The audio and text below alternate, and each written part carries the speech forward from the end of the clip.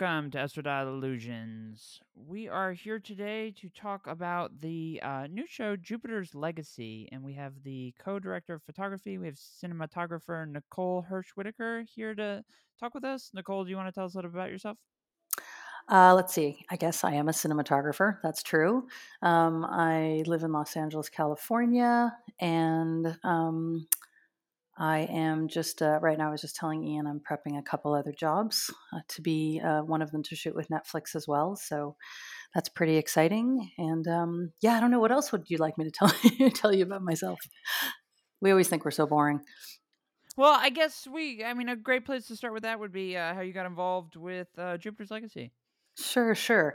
So Steve DeKnight, who was our showrunner and creator of the show, was a huge fan of a show called Patriot that I had worked on, and so he basically reached out because he actually admitted to me, it was really funny in our first interview. He's like, "I don't want to talk about Jupiter's Legacy. I want to talk about Patriot." So that was really fun. So we probably talked about Patriot for a half an hour, and then he's like, "Do you want to shoot my show?"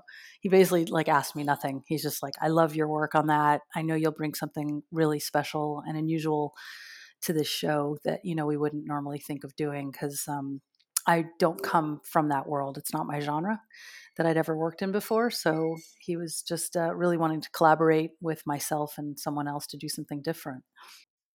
So I think Jupiter's Legacy had been on my radar for a few months before it premiered. This show we cover comic books a lot.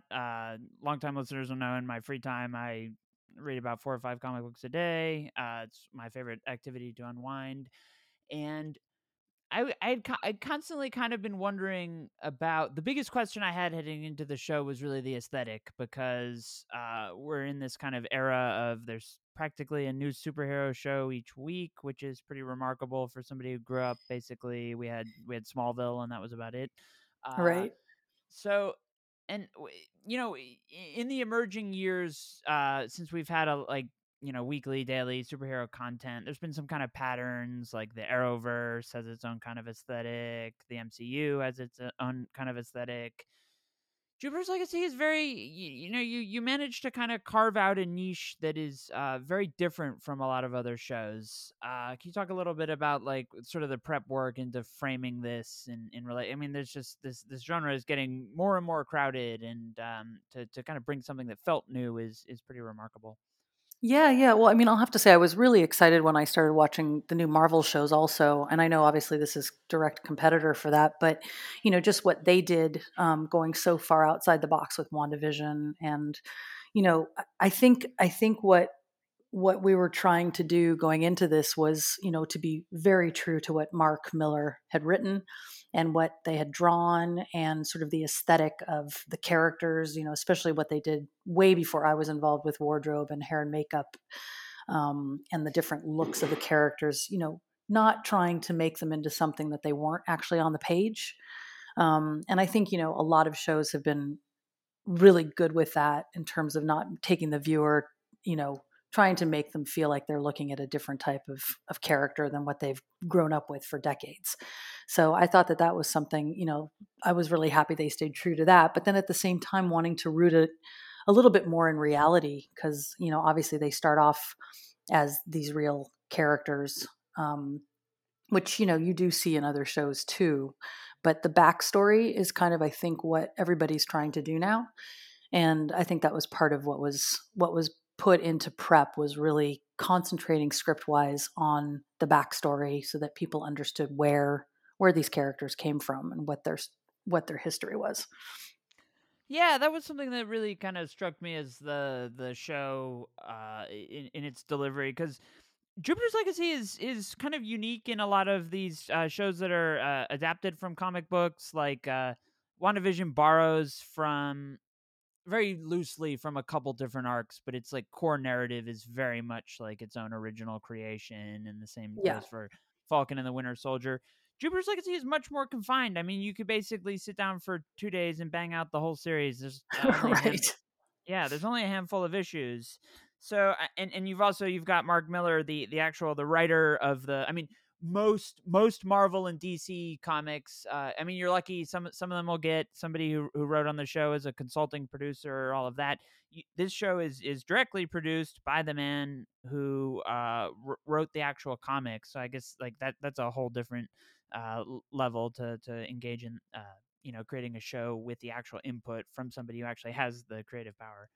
Yeah, yeah, and again, he wasn't on set with us. He was so busy, but he was very involved, I know, in creating the show with Steve, and then creating, finishing the show as well. We started shooting about 2 years ago, so it's been a long process to get to the release. And I know he was very involved with how they ended up finishing the show. So I haven't spoken to him directly, but I've heard he's really happy. I know he loves. I know he loves episode 7. He said that was his favorite, which makes me really proud. And that's a big part of his of the book. Is the island and the whole adventure. So that makes sense. It's something that he's probably been dying to see come to life for years. So I was really happy that we did it justice, and he was proud of it. So. So with regard, I'm glad you brought up the island because the comics. I mean, it's you fit a lot of panels on each page, a lot of 20, 22, 23 pages an issue. There's a lot of stuff, a lot of ground they cover, but the image of the island, and for listeners who are not too familiar with the story of Jupiter's Legacy, basically young heroes in, I think it's the 1930s. The Yes. main character Sheldon gets he gets kind of like a prophetic like vision to go to this island which isn't charted on any map, and he's the show elaborates a lot more on the backstory of how he has to get like this expedition together. And I mean it's ridiculous. I mean it's really based on they're all kind of operating, they're getting this whole expedition together based on faith alone. It's like this prophetic thing, and then you get the awe and wonder of the island. And I remember I have the image of the island to the panel in my head. And it's with a comic you get that one piece of art that kind of can speak for itself, and then when you're illustrating like a whole series, especially with the level of flashbacks that Jupiter's Legacy went into, you're having to kind of put so much more oomph to it. I mean it feels like it's almost like so much harder of a job. Yeah, we sat basically at a giant, like a round table, like a Knights of the Round Table conference room for months and discuss the island, because originally, your instinct would be, let's go to an island, right? So they were scouting the Caribbean, Hawaii, places in Africa, thinking that we really should go to a real island. And then as the showrunners and the writers and directors started diving in, actually our director Mark started diving into it with visual effects, and myself, we started throwing out ideas to each other and realizing, listen, this island based on this comic book it's kind of a bit of a surreal and subjective island. It's also because, it's all in Sheldon's mind. So we kind of realized we could do whatever we wanted.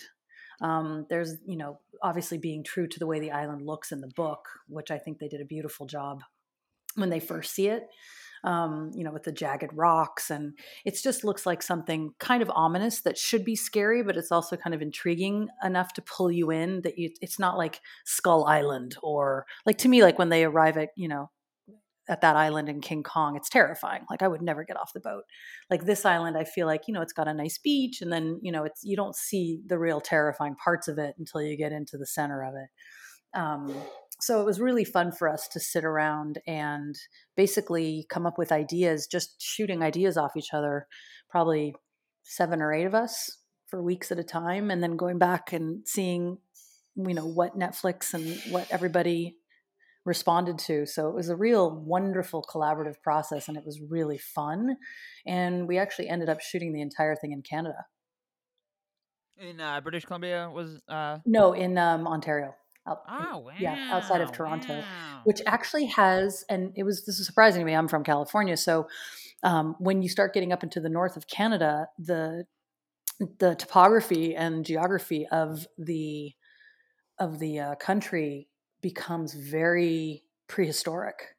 and there's really incredible rock formations and cliffs, and a lot of the sets that were designed were based on actual locations that we scouted that we ended up not shooting practically because they were too hard to get to, but they were all in Canada. That you see, that fascinates me. I also live in Los Angeles. My mother's side is Canadian. I've spent more time in Ontario. That's where my family comes from. But obviously, British Columbia is like a secondary Los Angeles. Like in the it has the geography has so much.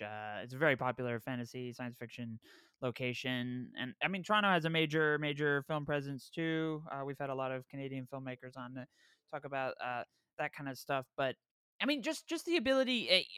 As a cinematographer, it's got to be challenging. You probably understandably have a preference for practical shooting for all the obvious reasons, and yet there is a lot of just practical. You're shooting a giant fight scene. Green screens make a lot of sense. Like that kind of dynamic has got to be pretty challenging to balance.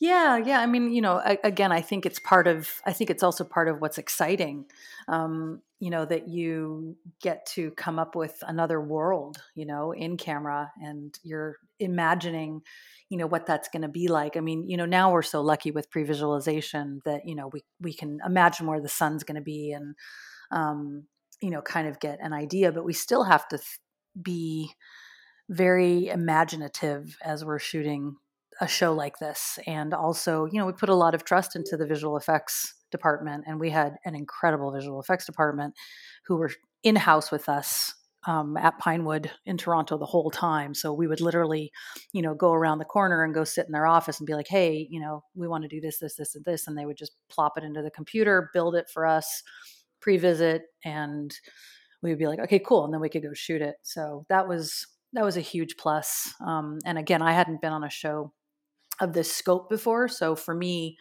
that was like, I was like a kid in a candy store. It was just like so much fun. Like, hey, we want them on a boat traveling this way, or, we want this to pop out of the ground, or we want this to happen. Sorry, apologies. Um, yeah, that's real life behind me right there. I'm going to go in the other room. There's somebody walking by my door. But anyway, yeah, so that was a very, very exciting part of being able to do that. So Was it challenging? So I mean, I kind of with Jupiter's Legacy, there's sort of a bunch of different dynamics going on within the show. You've got the flashbacks, which take up probably about half the narrative. Then you've got like the present day narrative is kind of split between the Samson family and then the Samson the children and then the other members of the Union. You've got all these kind of there's a lot of moving pieces across I guess about 90 years of timeline. It's got to be kind of a challenge to manage all of that within episodes that I mean sometimes a few of the episodes were basically just over a half an hour, and then some were like the more traditional Netflix 50-minute type. yeah, no, it was fascinating to me. I didn't realize that they were going to be different lengths, but I really respect them for making the story work, as opposed to like we have to jam this into an hour, or vice versa, make it shorter when it should be longer. So I think it's important for the viewers to not be dragged into too much, in some respects. So they did cut out quite a bit, that we shot some scenes and things like that. But I think at the end of the day, they definitely did it just to keep people engaged and to make sure they understood the backstory, and going back and forth between the different times, the 1930s and the present day, because it was such a huge jump. I mean, it's much harder to do that when it's like 90s to now.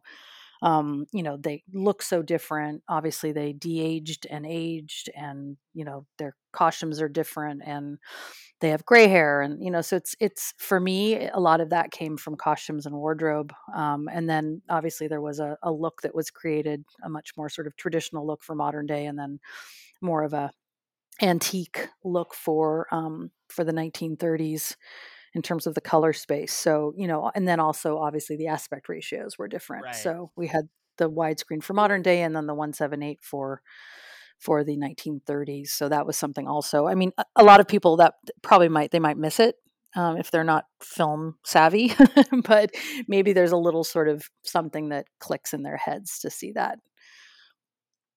It's in my notes, the aspect ratio, like, I mean, kind of the beauty of podcasts, like, if it was a, 1 to 2 minute segment, you would never be like, yeah, let's talk about aspect ratios. That's not really, that's stuff that ten- tends to put listeners to sleep, but it's fascinating. And not only just Jupiter's Legacy, but we've seen aspect ratios really become a more important, they've taken on this bigger role lately in superhero storytelling. Superman and Lois films in a more cinematic aspect ratio than the rest of the Arrowverse, and then Zack Snyder's Justice League had the 4:3 ratio, Right. uh, which, and it's just it's so amazing to like think about how you just kind of switch. I mean, I was somebody who got really annoyed when Disney Plus launched and all the old Simpsons episodes were in the more modern, not the 4:3. And I'm like, this is ridiculous. It's weird how as you get older, like that, something like that kind of starts to matter more and more. And the way that Jupiter's Legacy used it, it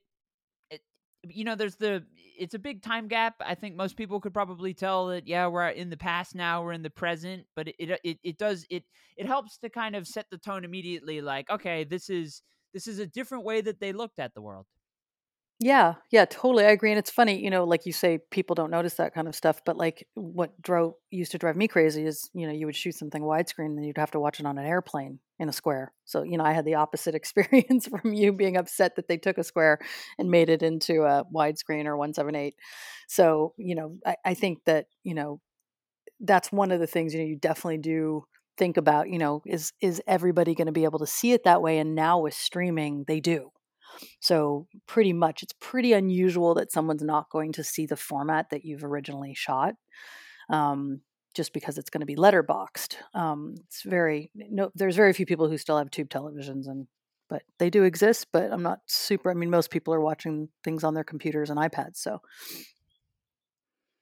Well, that's kind of another we've had multiple filmmakers on in the past couple months talk about the fact that one of the more modern issues for filmmaking is the sense that you're not just competing with the audience's attention for like watching your show versus a different show, but you also have to actively, while while the audience is watching the show, you have to compete with the fact that uh, you know, multi-million, tens of $1 million budget go into a TV show that somebody sits down to watch, and they spend the whole time looking at TikTok or Instagram, looking, they, instead of looking at the giant fight scene, they're looking at a picture of somebody else's dinner from the night before on Instagram, and it's a dynamic that filmmakers have to challenge. It's hearing filmmakers talk about how much that's affected their process. It's kind of it's kind of depressing.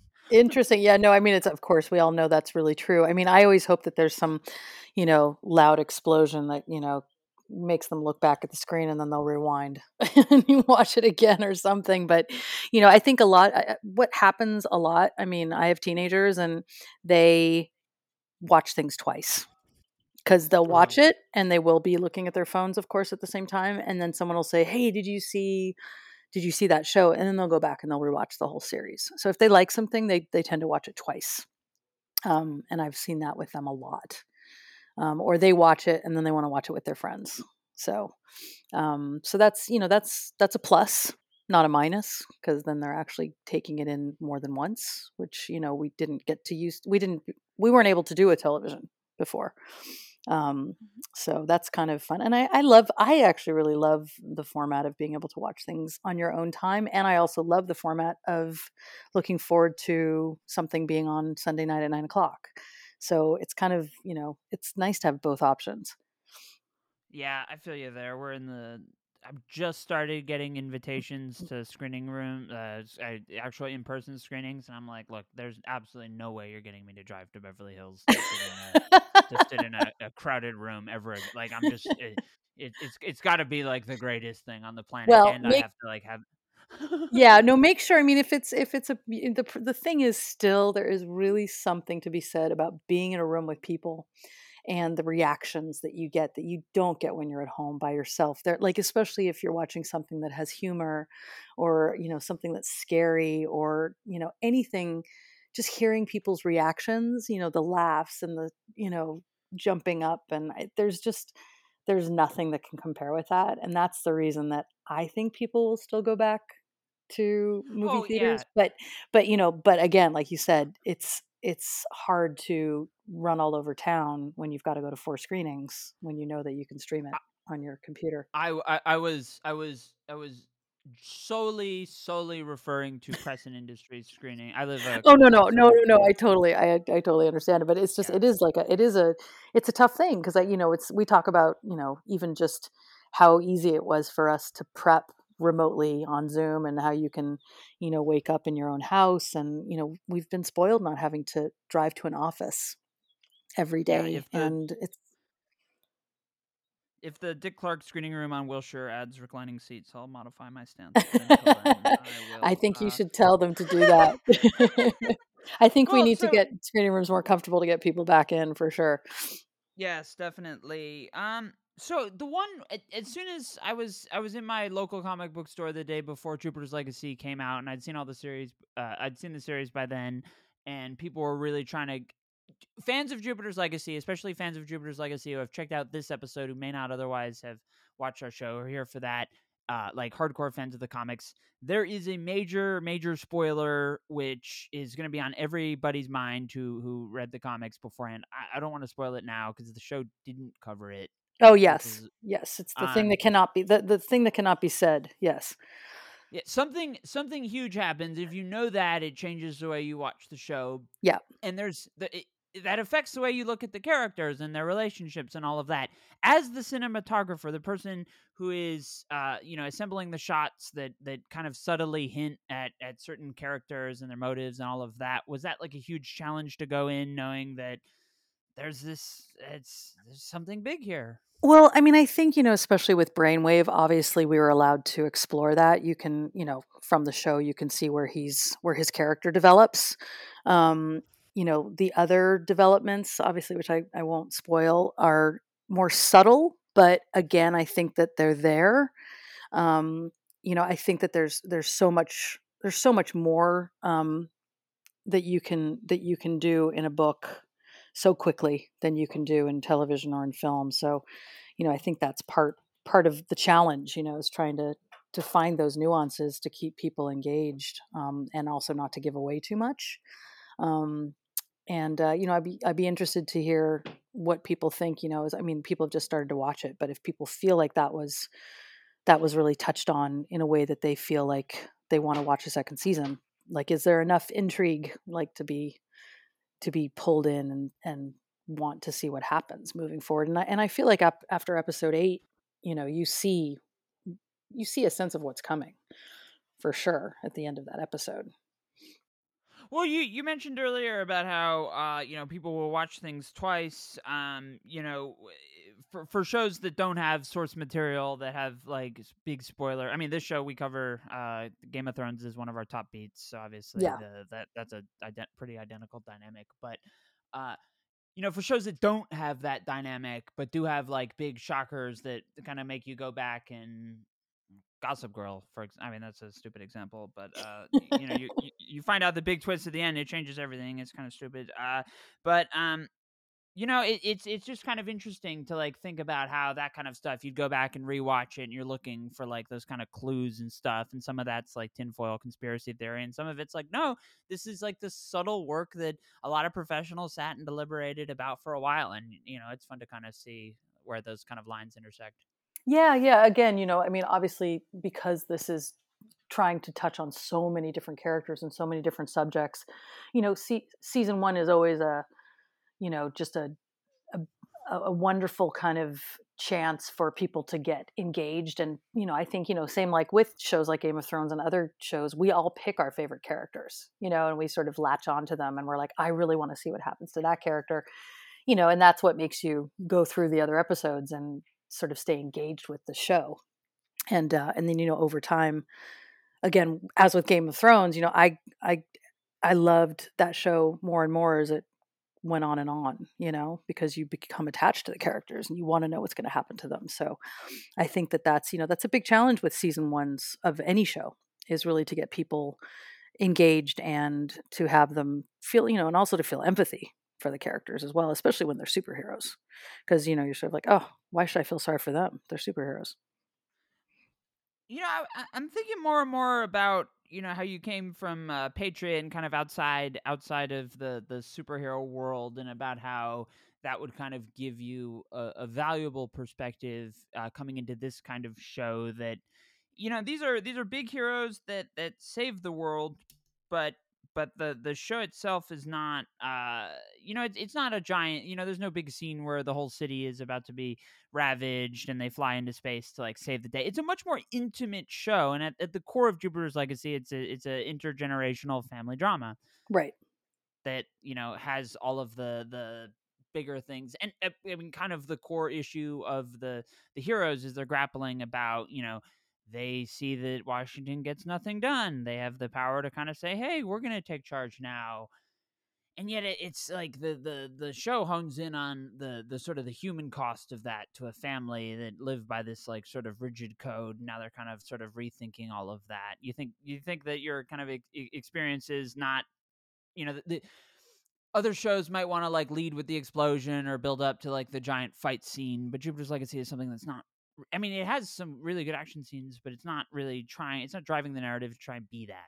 No, no, yeah, and I think that's one of the things that drew me to the story, was that it wasn't just about the the shock and awe of, the stunts and the visual effects, but that they were part of the storytelling, and that they would draw you in and lead you through the characters and, who they are. And I think that's probably, also why they hired me, was just because I wasn't coming from that world where that's really the reason people watch a lot of those shows. I think, they want to see those fantastical kind of scenes. And I think, again, going back to like what you were talking about, WandaVision and Winter Soldier, and I think that Marvel too has gone back to story is important. And coming off of the Avengers and stuff, where it was just you were hammered with fight scenes, and which they were great movies, but I think people also are really excited to see the backstory of these characters. And I think there's a sense of, I could be one of them. And I think that's really the reason that people want to watch these shows, in that respect. Right, that's kind of the appeal behind the Utopian as a character. He's not really a total everyman in the sense, you got this attractive older man who gets the call, but at the same time, you've got the idea that he's seeing the world through. He was called to this. It wasn't like it was his birthright, and now the show is kind of dealing with the fact that he's got kids who maybe want to go their own course, who didn't get the voice in their head telling them to go to an island, and they've got to deal with that. And it's funny, like one other thing about WandaVision that I was thinking of that kind of was this universal reaction when the final episode happened and they had the kind of more conventional battle. You almost like, I mean, I thought the finale was good, but at the same time, you had a lot of people who are like, yes, this show was so weird at so many points, and then at the end, it went back to being like a more conventional MCU battle scene. And I think Agreed. a lot of people were like, I didn't really want that. I mean, you said you didn't really come from the superhero world, but did you watch like a ton of these to like figure out sort of what to do, what not to do? Oh, I mean, I've seen every single movie. I have kids. Are you kidding? So, I mean, even though I just didn't come from shooting these kinds of shows, but Uh huh. I'd seen everything. I mean, I've even watched, probably 500 episodes of One Piece. And I mean, I'm super, it's like, Oh, wow, wow, yeah, that's a deep one. yeah. That's actually the next show I'm prepping for Netflix, doing a live action version of that show. So of those books, which, there's so many. So that's Now I'm going to gonna have be the quite a now, challenge. now I'm gonna have the theme song for that stuck in my head. But Yeah, yeah, that's totally. I mean that's exciting. I really I'm glad they added it to Netflix not too long ago. I'm glad. I mean, it's like 900 episodes. It's the Yeah, worst it's show to insane. it's like the worst show to tell somebody to get into because they're like, Yeah. I really liked it. There's 100. It'll take me about a decade before I'm even Yeah, remotely caught up to the point that I'll yeah. then they'll have done a billion more. Yeah, Yeah, it's like that's 20 that's years worth of shows. It's like it's insane.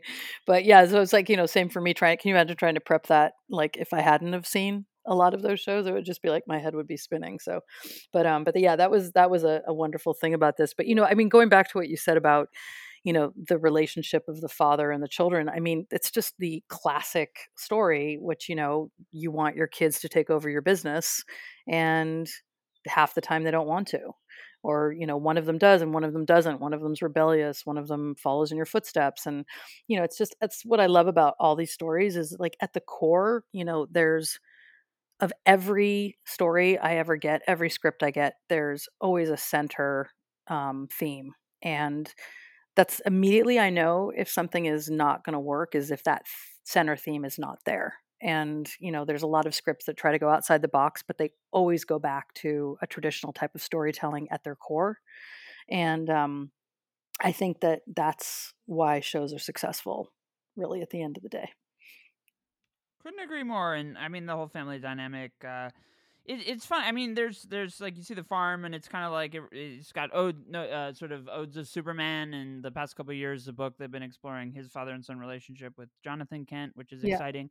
And your show did it in a pretty unique way, and the aesthetic was I think there were probably a lot of people who were worried that it could have come across, especially now that we even have a sort of bigger genre of shows that are subversing the superhero trope, like The Boys, and to a lesser extent Doom Patrol. So to come in there, carve out your own niche, very impressive. It's been great talking to you, Nicole. Thank you. I'm so glad you liked it. That means a lot for someone who loved the books. I mean, Mark will be thrilled to hear that from people, because that's, at the end of the day, that's really, those are the people that he wanted to have be happy with the show and be proud of what we did. So that's fantastic. Well, we'll have to have you back on for One Piece. I'll try to finish I think I've got about 850 left to go. I know now your poor listeners are all going to be like, wait a minute, I have to go watch 20 years of television. Oh my gosh.